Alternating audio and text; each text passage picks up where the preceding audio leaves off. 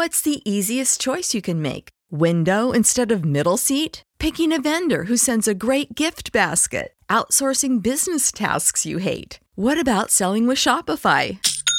Whether you're selling a little or a lot, Shopify helps you do your thing, however you cha-ching. Shopify is the global commerce platform that helps you sell at every stage of your business. From the launch your online shop stage to the first real-life store stage, all the way to the did we just hit a million orders stage. Shopify's there to help you grow. Whether you're selling scented soap or offering outdoor outfits, Shopify helps you sell. Wherever and whatever you're selling, Shopify's got you covered. Sign up for a $1 per month trial period at shopify.com/try. Go to shopify.com/try now to grow your business, no matter what stage you're in. Shopify.com/try. Everybody in your crew identifies as either Big Mac Burger, McNuggets, or McCrispy Sandwich. But you're the Filet-O-Fish Sandwich all day. That crispy fish, that savory tartar sauce, that melty cheese, that pillowy bun. Yeah, you get it. Every time. And if you love the Filet-O-Fish, right now you can catch two of the classics you love for just $6. Limited time only. Price and participation may vary. Cannot be combined with any other offer. Single item at regular price. Ba-da-ba-ba-ba.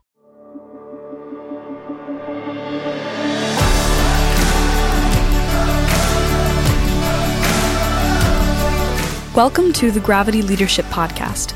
Gravity Leadership is a growing network of people who believe the center of the Christian life is the love of God revealed in Jesus Christ, and that learning to take love seriously is vital for how we practice discipleship, mission, and leadership. The Gravity Leadership Podcast explores, in practical ways, how to root our lives and our leadership in this love that holds all of us and everything together.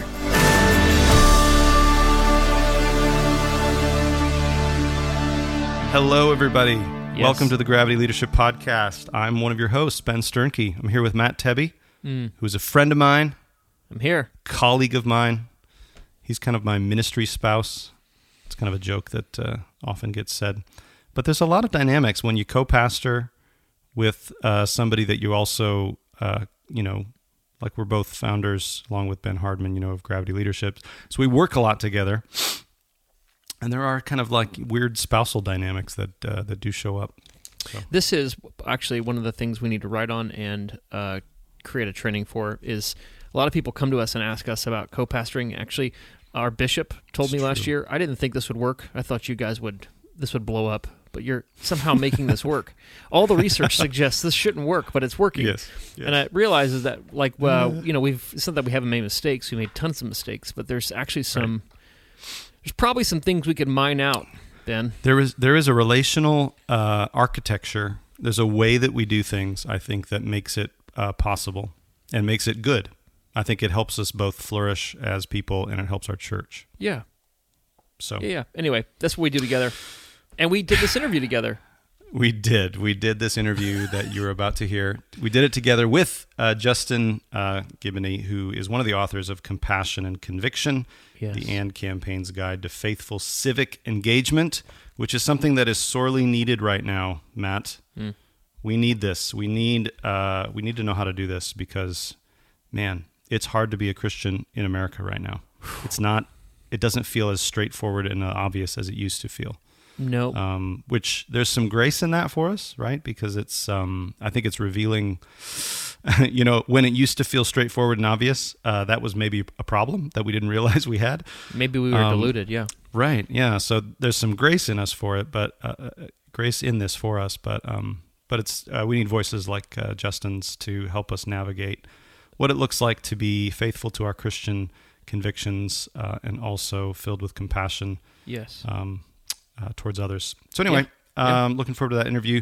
Also, just one announcement for you before we get into it. Wanted to invite you again, cordially invite you to the Church in the Wild workshop. This is an online workshop we're doing November 13th and 14th in partnership with the Katy Vineyard, Katy, Texas. Church in the Wild, Matt.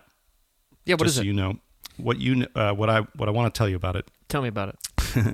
Is that it's a workshop about being the body of Christ when we're not in charge anymore.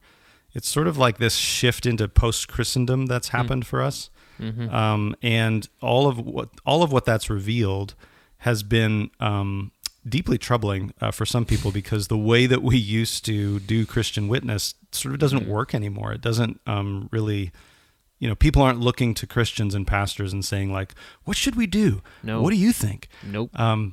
Or what does the Bible say about this? Like that's not, and a lot of our training in Christian witness has to do with that. It's like, well, here's what the Bible says, but nobody cares what the Bible says. So how do we, right? If you're not a Christian already, why would you care? So how do we navigate that? How do we engage in Christian witness? How do we be the body of Christ and demonstrate what the kingdom of God is to a culture that it doesn't really care about that? Yes. What are the postures? What are the practices? What are the paradigms? So that's what it's going to be about. Yeah, go ahead. Another way to say that is how to decolonize witness and mission. Yeah. Yeah. When we can't trade on cultural power or positional power, and in fact, cultural positional power is a detriment to us, what do we do? Well, what do we do? I think that there's plenty to do.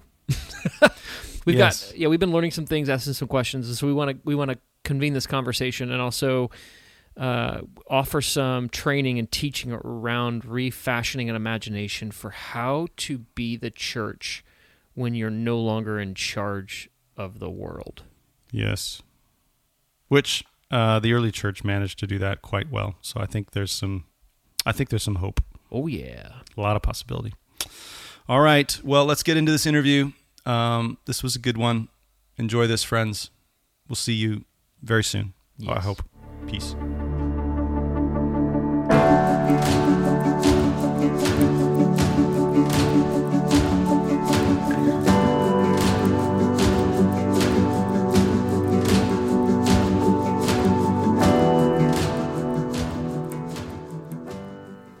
Justin Giboney, welcome to the Gravity Leadership Podcast. Matt, thanks for having me. I'm excited about it.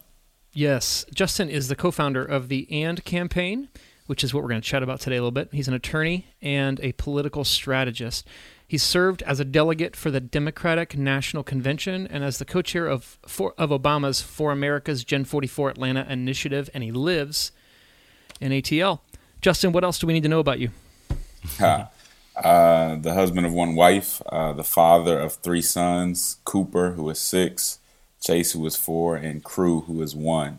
And just really have a passion for the intersection between faith and politics, and have really dedicated my life to that ministry. Yeah, dude, 6, 4, and 1. You're in it, man. Yeah, it's happening. That's all the way in it. Yep. That's full throttle dad right there. Well, Justin, we are in a series here on the Gravity Leadership podcast talking about the complexities and potentials even of being a Christian in America, taking a look at it because for maybe the first time in forever, a lot of white Christians are feeling the tension of maybe the story that they grew up with or the story they're told about what it means to be a Christian in America, and then maybe what their conscience or what other Christians around them are saying what that means to be a Christian. So there's just, I don't have to tell you, there's all kinds of polarities and divisions. And one of those arenas where that shows up the most is in the realm of politics. So, and you've written this book, Compassion and Conviction, which is part of the AND campaign. And we're going to get to that in a second. But I'd love to hear maybe some of your story about how you came to care about Jesus and politics, and how you uniquely find that as a part of your calling. Yeah. Well, I came to appreciate Jesus very early on. I was raised in the church. My mom was a PK. My grandfather was a bishop in the Church of the Living God. And so very early on, was taught about the character of God and the importance and all that. And just thankful for kind of being raised with that foundation. So greatly appreciate that. As time went on, I went to college, went to law school. Once I graduated from law school, I moved to Atlanta, Georgia, was working at a law firm. And I used to just have a group of friends who were always, we'd always come together and we talk about politics. We just If we weren't talking about football, we were talking about politics. And one day I said, well, I mean, there's no reason we should be so academic about it, right? We're of age to actually really get involved. And so let's do something. And so we ended up, there was a mayoral race here in Atlanta that was about to start. And I think it was like in a year. So we did our research, found a candidate that we thought was the best candidate, and really literally just went up to the campaign office and said, hey, we'd like to work for you. We'd like to help out. That was a state senator named Kasim Reed, ended up being the mayor of Atlanta. And that's how I got into politics, just through that campaign, doing everything from knocking on doors to debate prep, and seeing it all the way through. I think was a huge opportunity for me just to understand politics. After that, started doing some campaign management, campaign strategy stuff, got to know the city, got to know the people, and just in a real grassroots way, got to the understanding that, you know, there's a difference between kind of intellect that you get from school and maybe your poli-sci class and actual political smarts. And that's something that you have to kind of learn on the ground. And so that's how I got engaged. But I started to notice once I was kind of running campaigns or talking to friends who wanted to run, that there was this assumption in the progressive space that you had to let go of your convictions. That if I want to run, I can't really talk about the abortion stuff. I can't really talk about some of that other stuff. And I was just really uncomfortable with that because in my community, there are a lot of people who are, you know, culturally conservative. And so why should they be silenced? So that was one part of it. But then I had friends who I'd run other campaigns with who were Republicans during kind of more of the Tea Party time. And they were just like, man, I feel like I can't really be as compassionate as I want to be. And so I began to see this false dichotomy in politics where if you cared about justice issues, you were going to go to the left and kind of surrender some of your convictions. If you cared about morality issues, you were going to go to the right and surrender your compassion. And I just thought that was a false dichotomy. I thought that was not the way that it should work, because when you look at the gospel, you look at how Jesus interacted with people, it was love and truth. It was compassion and conviction. And you can see throughout the Bible this emphasis on justice and moral order. And so I began to see that those things should come together. And over a long period of time, that's kind of how the AND campaign forms. When I meet Amisho Baraka, who's a hip hop artist, Angel Maldonado, those are two other co-founders, and we created the AND campaign from there. Dude, you talk about this like fool's choice, right? That I have to bifurcate my Christian witness into and sell some of the birthright to be on the left, and I have to sell some of the birthright to be on the right. How do we get to that place? Why are we in a place now where it feels like we have to compromise some of our Christian heritage in order to participate in national politics? Yeah, I don't think we've applied our theology kind of anew to the political space as we should have. I don't think that. I think we've conflated ideology with theology, right? So a lot of folks don't understand that conservative ideology and conservative theology are not always the same thing. Come on, man. That you know, somebody who's progressive, the progressive understanding, the secular progressive understanding of justice is not necessarily the biblical understanding of justice. And so what we try to do with our book, Compassion and Conviction, is apply those biblical principles anew to what's going on today. And I think that's really what Christians need, because a lot of Christians are striving to do better. They just need a framework, and we really just wanted to provide a gospel-centered framework for people to engage. Yeah. Ben, are you interested in that? I am. Sign me up. No, I think that's right. That we haven't applied. There hasn't been enough careful thinking about. I think we've just sort of taken the pandering of these politicians on both sides that have said, "Hey, here's what's most important," and then based on what we feel is most important, we feel like we have to choose between compassion and conviction, and that's we just sort of we end up compromising, right, our Christian witness.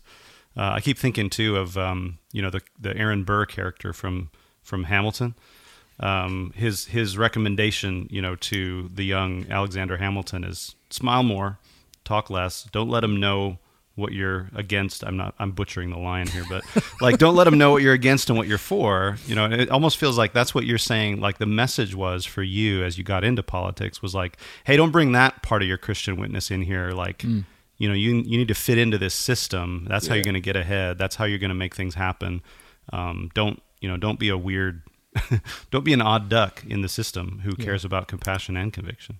That's exactly right. And I think, to add to your point, we began to allow our identity to be part of our political affiliation. Our identity was in our political affiliation, right? And so our political affiliation almost became religious in nature.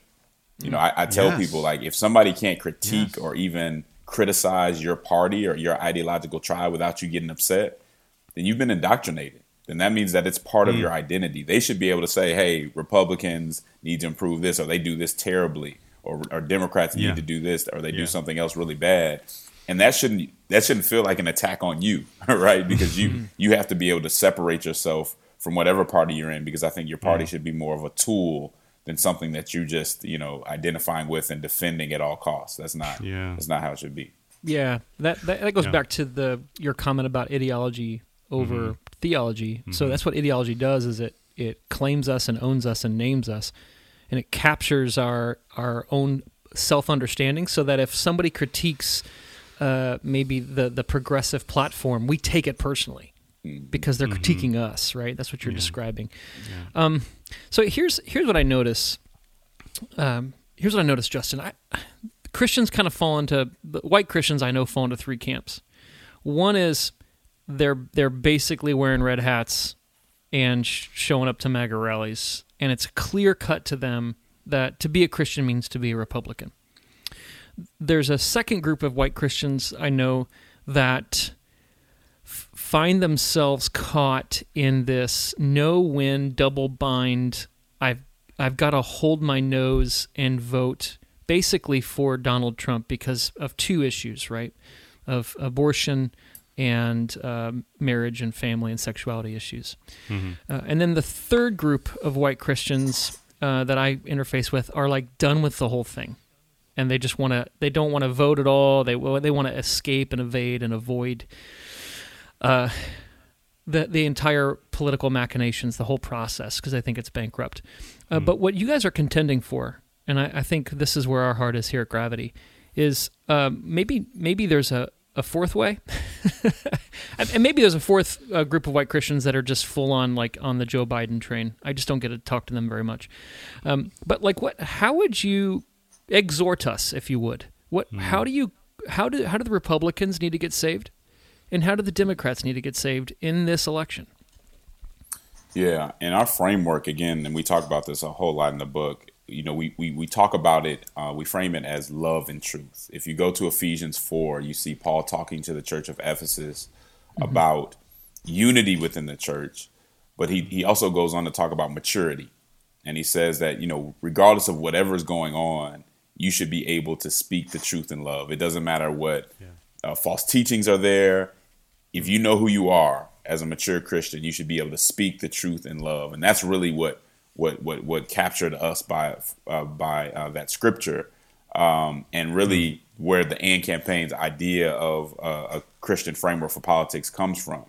And so I think we always need to pull our ideology and our positions through biblical scrutiny. So as somebody who's spent a lot of time in the progressive space, I think progressives really need to think a lot harder about what it means to maintain truth, right? So on the left, you have this postmodern movement where everybody has their own truth, and you can kind of shape society by what your desires are and what you would like reality to be. But I think for Christians, we have to maintain our convictions. And so I think for progressives, we have to say, if we lean to the left, I should say, we have to say, look, the sanctity of life is something that doesn't change. You can come up with great rhetoric for it. You can create these awesome narratives that sound perfect, but the sanctity of life is the sanctity of life. And when it comes to truth, God doesn't need us to evolve his truth, right? He doesn't need us to come through and make his truth better. The only thing we can do is deface the truth. It's like a a Picasso. You can't improve a Picasso. You can only deface a Picasso, regardless of what you do to it. Yeah. And that's how the truth is. And people need to understand being progressive in every situation is not the answer, because there are some things that God already said is good. And I think for Christians who are on the left, when it comes to the sanctity of life, when it comes to what God says about family, what God says about sexuality, the truth is the truth. And we have to find ways to articulate it better, but we cannot evolve that truth. We only make it worse. So that's what I would say to people on the left. You have to stand up for those things. Yes. So before you get to the right, because I want to hear how they need to get saved too, can I just ask you personally, so as you've taken those stands, as you've held to your convictions, as you've described that to people, one of the criticisms of the left, I think it probably fits for both sides, but one of the criticisms of the left is the cancel culture that exists there, right? Mm-hmm. So if you don't get involved, if you don't get on board with everybody gets to define their own sort of morality or whatever, and you draw any lines whatsoever, you just get marginalized, right? So the only sin is to say that's a sin. That's right. In a way. How have you experienced that? How do you navigate that? Yeah, I've experienced it quite a bit. I mean, I just had to come to the point where my Christian witness was more important than being part of a tribe. I had to come to a point where I wasn't seeking the validation, even of some of the people that I worked for, right? So, I'm working in the mayor's office. I'm, have access to, the top folks in the party in the state and some in the nation. And I just had to come to a point where I didn't care what they thought. So one of the things that happened to me was in 2016, I ran again to be a delegate at the Democratic National Convention in John Lewis's district. May he rest in peace. And I ran as a Christian first. I didn't even say the name of any candidate. I was kind of a protest delegate because I wanted to prove that you could have real Christian values and win in a progressive space, because there's so many folks in that space that actually are more conservative when it comes to cultural issues. And so I talked about the abortion issue. I talked about gender identity, all in a very loving way, but to say that those things don't change for Christians and we still deserve a seat at the table. Well, the crowd goes wild. I win almost, my slate won by almost double the votes of anybody else. And it was huge. But the interesting thing was, even though we got the votes of the people, right, even though all the folks that were there, hundreds of people who were voting on who they wanted to represent them at the Democratic National Convention, there were certain groups that wanted to kick me off of the delegation. And so they went to the Democratic Party of Georgia and said, hey, he was, I think they said I was being transphobic, and I think they said I was being sexist, and that I needed to be kicked off. And again, I said everything that I said was with love. I don't know that there was anybody there that was offended because of how I said what I had to say. So they wanted me kicked off, but I had kind of anticipated that would be the case, right? I kind of know how these folks work. And so I recorded everything. And so what they were saying I said is not what I said. And so we showed the party the recording, but I also had pastors that were ready to call up to the party and let them know that it was going to be a problem if they tried to kick me off. So they decided that it probably wasn't in their best interest to start an issue with that. And I moved through. So I think for Christians, some of the things that we have to do to kind of fight the cancel culture is, number one, to be courageous, right? To say, hey, I'm not overly concerned about being validated by these people, because these people are not my tribe. My tribe is the church. So I think we have to be courageous. That's part of the Christian life. And we have to be organized. We have to cover each other, because there'll come a time when your party or your ideological tribe, once you go astray, so to speak, from them, they're going to want to come after you. And that's where the church needs to be there to cover one another. And so that's kind of been the strategy of the AND campaign.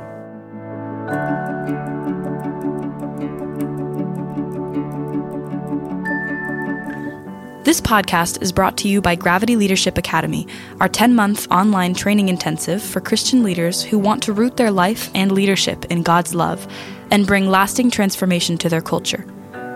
In Gravity Leadership Academy, you'll learn the real-life practicalities of how to notice God's presence and activity in and around you, so you can participate more fully in God's life and mission, and open up space for those around you to do so too. We've worked really hard to make this training in missional leadership practical and doable. To find out more about Gravity Leadership Academy, visit gravityleadership.com/academy.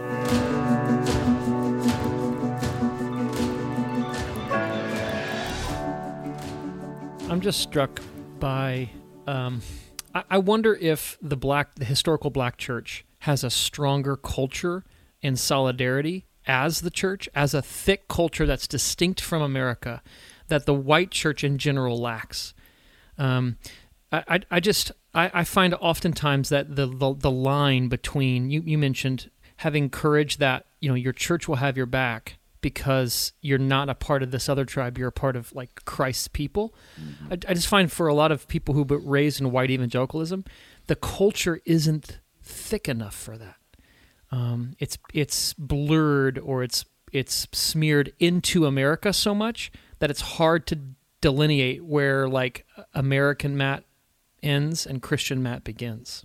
I don't know if you've run into that at all, but yeah, no, I hear you. I mean, historically, if you put it in historical context, we've almost had to, right? We've had to create something outside of what America was because of what we were experiencing in America, and it was our faith that allowed us to make it through what America was placing on us, right? So you're not going to accept exactly what's being, what's holding you down. We saw Christianity through the Exodus narrative as something, as something that got us through, the oppression that we were going through. And so, it is, and that's not to say that the Black church doesn't have its issues, but I think it's certainly a very different culture than American culture within itself, because it had to be.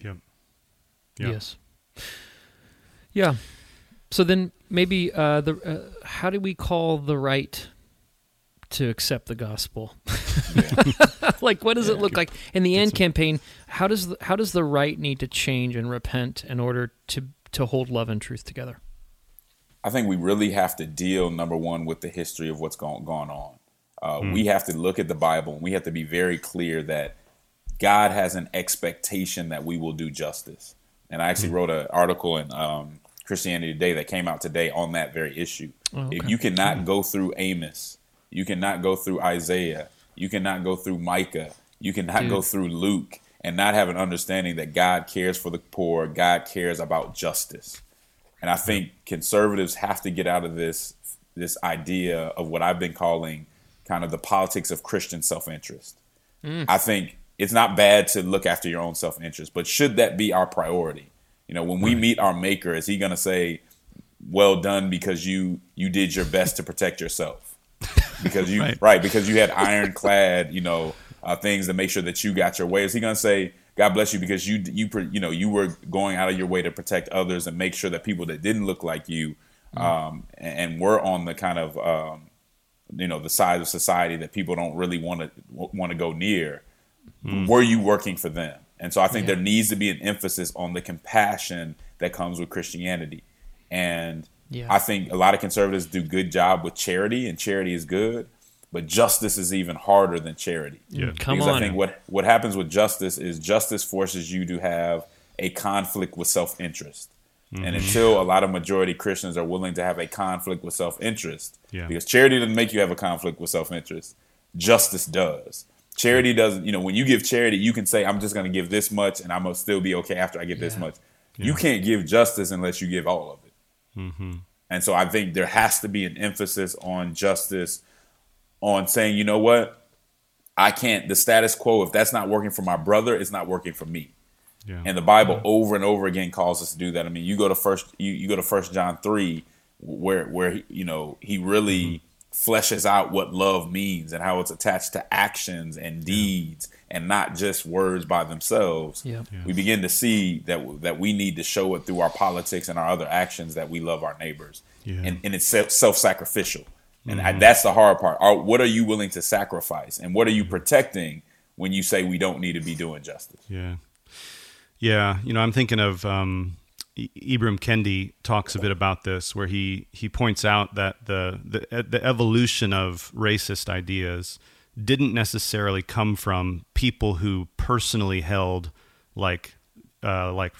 bad feelings for black people, for example, right? Like they didn't personally hate black people. It was just that they chose in their self-interest in such a way that it evolved into, I guess for me to choose in my self-interest means I need to now marginalize an entire people group in order to keep sort of keeping what's mine and choosing in my self-interest. And so I was always struck by that, how much of a, you're talking about calling people who lean right maybe to believe the gospel. And I was just struck by how much of a gospel idea that is, that, Jesus says, like, if you want to find your life, you have to lose it. And how like counterintuitive that feels to us, but how core it is to actually experience the life that Jesus is promising to us. It does require this risk of going, oh, maybe I will experience the life of God together with my brothers and sisters if I do allow myself to, die in a sense. If I lose my self-interest, maybe there's something better on the other side of this.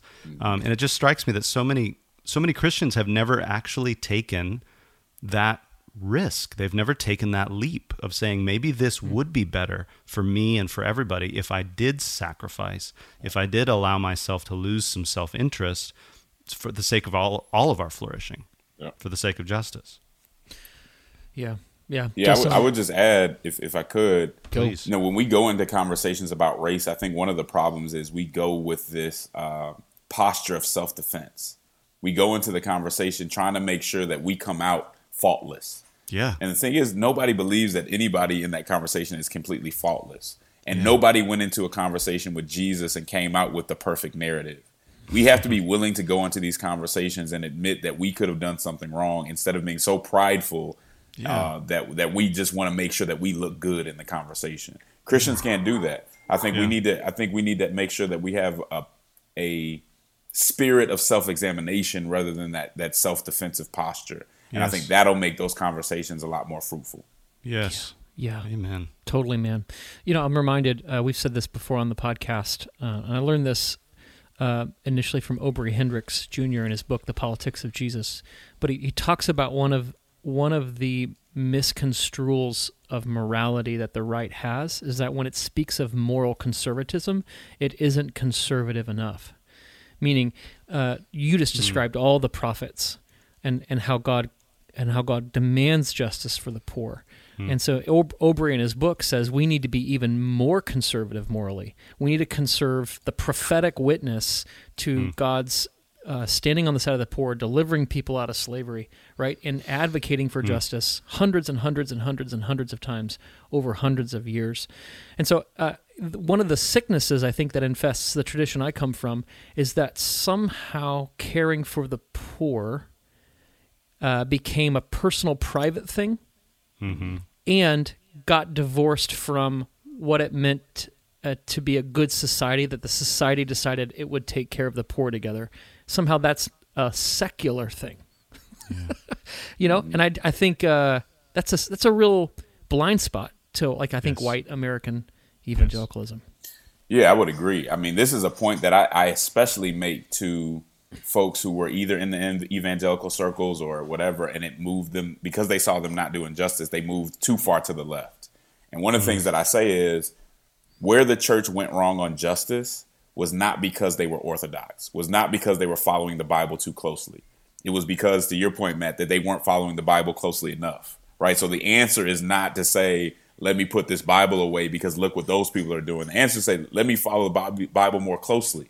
Let me understand that orthodoxy, which is right doctrine, has to come with orthopraxy, right, which is right conduct. And because the church at one point didn't have the orthopraxy, they didn't truly have the orthodoxy. And so it wasn't because they were too biblical or because they were too stuck on the Bible or taking it too seriously. They weren't taking things in the Bible like, the Sermon on the Mount. They weren't taking it seriously enough. They weren't taking Amos's words when he comes and says, no, it's not just about right now your sexual immorality. It's about how you treat the poor, that God may destroy you because of how you're treating the poor, how you are showing partiality in your courts. This is what he's upset about. Yeah. Yes. Our ability to divorce that from our lives today is unfortunate, and it's just not biblical. It's just not orthodox because it doesn't have the orthopraxy. Yeah, dude. Yeah. Yep. It's a big problem, and it's one of the reasons why I think this book and campaign is so needed. I mean, I don't know if we've ever been in a moment that's more divided and polarized, at least among the people that I talk to, than right now. Let me ask you the question that I get asked all the time, Justin. I feel like it's a trap question, and I can't answer it, so I'm going to trap you in it and see if you can help me, right? So I talk to people about this all the time, and they say, yeah, but at the end of the day, who are you going to vote for? How does any of this change the lever I pull on November 7th, I think? I got to figure, 3rd? November 3rd. How does this change who I vote for president for on November 3rd, how would you answer that question? Is there anything deficient or what you would change about that question? Yeah, and one of the things that the AND campaign says that Christians have to do is reframe the question sometimes. Yep. Because if a question is framed wrong, then sometimes as an attorney, I know that sometimes I can ask you a question where there are two wrong answers, that there's really not a right answer. And so I think there's a huge problem with people putting their whole public witness on one vote. That vote is important, but that vote is not everything. That vote in November 3rd, is the end of a long process and the beginning of another long process. So your faithfulness in the public square is not based on one vote, right? There's so many other things you can do. You can be focused on local politics and all the things that you can even more directly do for your neighbor in local politics. That one vote can be tough, but I'll tell you this, whoever you vote for, there's going to be a part of who they are in their platform that misses what it means to be Christian, that falls short of what Christians should be doing. So keep that in mind. And so what that means is, even if you do vote for the person who wins, regardless of who that may be, that means you need to be the loudest person when it comes to holding that person accountable on the things that they get wrong when it comes to the Christian witness. That means that you cannot, under no circumstances, can Christians continue to vote for somebody and leave them to their own devices just because we're so happy that our person won.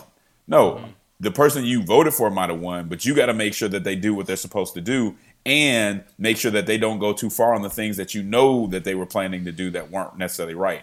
I wrote a whole article in this, again, in Christianity Today about maybe 4 years ago now, saying that I felt urban Christians let Obama down because we were just so happy that he was there that we didn't push him to do the things that we should have pushed him to do. He may not have gone so far left on a lot of issues if we weren't just so set on defending him, but also making sure that we held him accountable.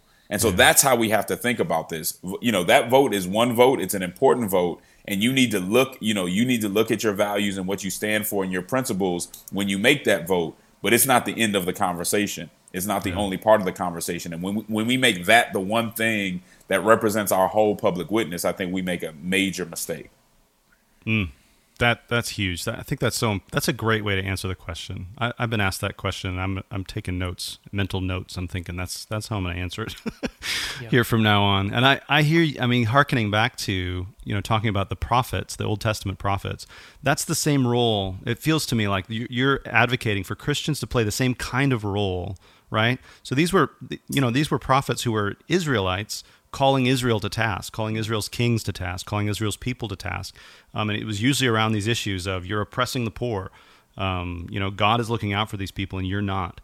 And so I think that's such a shift from defend at all costs. That gets us back into that ideological identity trap, right? Where it's like, this is my whole deal, is this person got elected, my team won, and so now I'm going to defend at all costs. So it's like, no, actually to be a Christian means it's to hold accountable, to speak truth to power, at all costs. And that's why these unqualified endorsements of one party or one candidate, I'm just like, as a Christian, how do you give an unqualified endorsement to a whole party, right? To somebody who's in the highest position? You're just going to say, hey, we have to get behind this person. Not this is the person I think is best, and we're going to have to hold them accountable on this, and this because we disagree with them on that. That's how you do politics responsibly as a Christian. Yeah.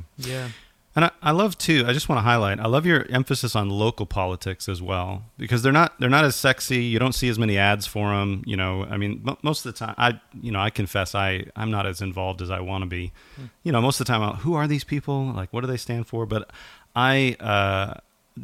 speaking of accountability, like, I'm not, it doesn't matter who gets elected president. They're not going to listen to me. You know what I mean? Like, just some random voter. Like, I don't have their ear, but I could go to school board meetings. I can go to local city council meetings. Like, I can go there and have my voice heard. Like, I can get involved in those ways. And oftentimes that affects the people that I actually live with a lot more than does whoever's occupying the White House. Yeah, that's right. I mean, if a group of 20 Christians made sure that 5 to 10 of them were at every city council meeting because they wanted police reform, they most likely would get police reform, especially if they organized and brought churches into that conversation. And do you know how much that would affect your neighbors and the people that are near you? we've got to realize it's not just about that one vote. We make way too much of that vote. It's important, but it's not everything. And there's so much that goes on before and after that we need to be a part of, to be responsible. And that goes to say that we need to do it as a group too, right? People have jobs. Not everybody's going to be a Politico. But if we do it within institutions and together as a body, we can really make some change. Yeah. Yeah, there's an organization in our town called Faith in Indiana. It brings together Christians, Jews, Muslims, and other people of faith to advocate and work for things from the Judeo-Christian sort of tradition in our county. One of the things they're advocating for is like 60% of the people incarcerated in our county have some mental health issue. And one of the things they're advocating for is funding for mental health professionals to ride with police officers so that police officers don't have to deal with schizophrenia because they're not trained to. And so the goal is to decriminalize mental health problems. And I really care about this, right? Like our criminal justice system is jacked up and there's way too many people in prison, in my opinion. But it's so hard to care about everything all the time. Right? Yeah. And to sustain attention and focus and energy. And I read an article yesterday about how Denver is piloting this program where they're sending mental health professionals in an ambulance to 911 calls. And they've had they've dispatched 350 mental health professionals to 911 calls, and they have yet to need to send police backup. Wow. Like, how can, like, I don't know, is there a Christian that has a problem with that? Like, can't we get, so what I'm hearing you say, like, I don't want to give my political witness away to one day every 4 years. Yeah. There are hundreds or dozens of things I can do on the ground that Jesus cares deeply about that probably transcend even partisan politics, right? And so I'm just taking your words today, Justin, as a personal exhortation to not fall asleep at the wheel. No, it's good. I mean, that's it. Christians have to understand that our witness transcends progressivism, conservatism. We have so much more to say and so much more to do than that one vote could ever say about us. Yes. And so we need to make sure that's clear and do it together. Because as you pointed out, not everybody has a whole lot of time, but there are people who have dedicated themselves to this. Support them in any way you can, and we can do this. We can make a difference. All right. Well, awesome. I really appreciate your time today. This has been excellent. Before I let you go, though, I just got to ask. I got to sneak this in here. Part of your bio is that you played football at Vanderbilt. That's correct. Are you looking forward to the college football season as much as I am? Probably more so. I don't know how much you're looking forward to it, but probably more so. Dude, I cannot wait to watch college football. I've been watching these tiny little schools play on tiny little networks for the last week or so. Yeah. And tomorrow I'm a Notre Dame Fighting Irish fan, so tomorrow I get to watch the Fighting Irish. How is Vanderbilt going to be this year? Are they going to be any good? We'll have to see. I'm hopeful. We got some. I love our coach. We got some good players coming up, and so we'll just have to see how it goes, man. But we're gonna, as always, knock down a couple giants. So you can count on that. All right. So Justin, go ahead, Ben. Well, I was just gonna say this is gonna air probably end of October. So this will be like we can listen in on this and see if your prophecies came true.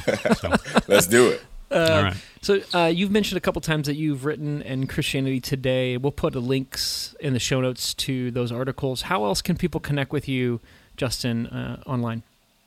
So you can follow us on Instagram and Twitter at @AND Campaign, AND Campaign, to get a lot of, we're always putting out, we have a podcast, which is a church politics podcast I do with Michael Ware, who's our chief strategist. We're always putting out new content on social media. You can follow me at Justin E. Giboney, Justin E. Giboney, on Instagram and Twitter, just to get that, get the content, man. We're trying to help people out. And again, the book just came out in July. It's called Compassion and Conviction. If you're looking for really an accessible gospel-centered framework for politics, I think this is the book for you. Yep, I agree. It's a easy read, but it's a challenging read, which are the best reads, right? So you don't have to work super hard to get through it, but it'll stick with you for a long time. Justin, we'll put a link to that in the show notes too. Thanks so much for spending time with us today, and take care. Thanks, Matt and Ben. Y'all take care too. Peace.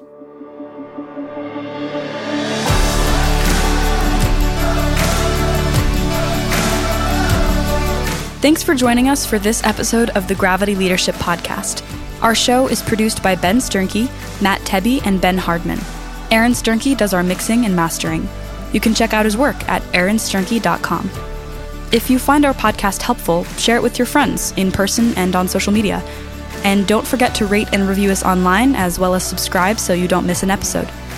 You can join our Gravity community for free at gravityleadership.com/join. You'll get our latest content delivered straight to your inbox, as well as an email most Fridays with curated links to articles we found interesting or helpful. To join us, go to gravityleadership.com/join. And hey, we'd love to hear from you. Ask a question, make a comment, send us an idea, a recommendation, recipe, whatever. You can email us at podcast@gravityleadership.com. Catch you next time.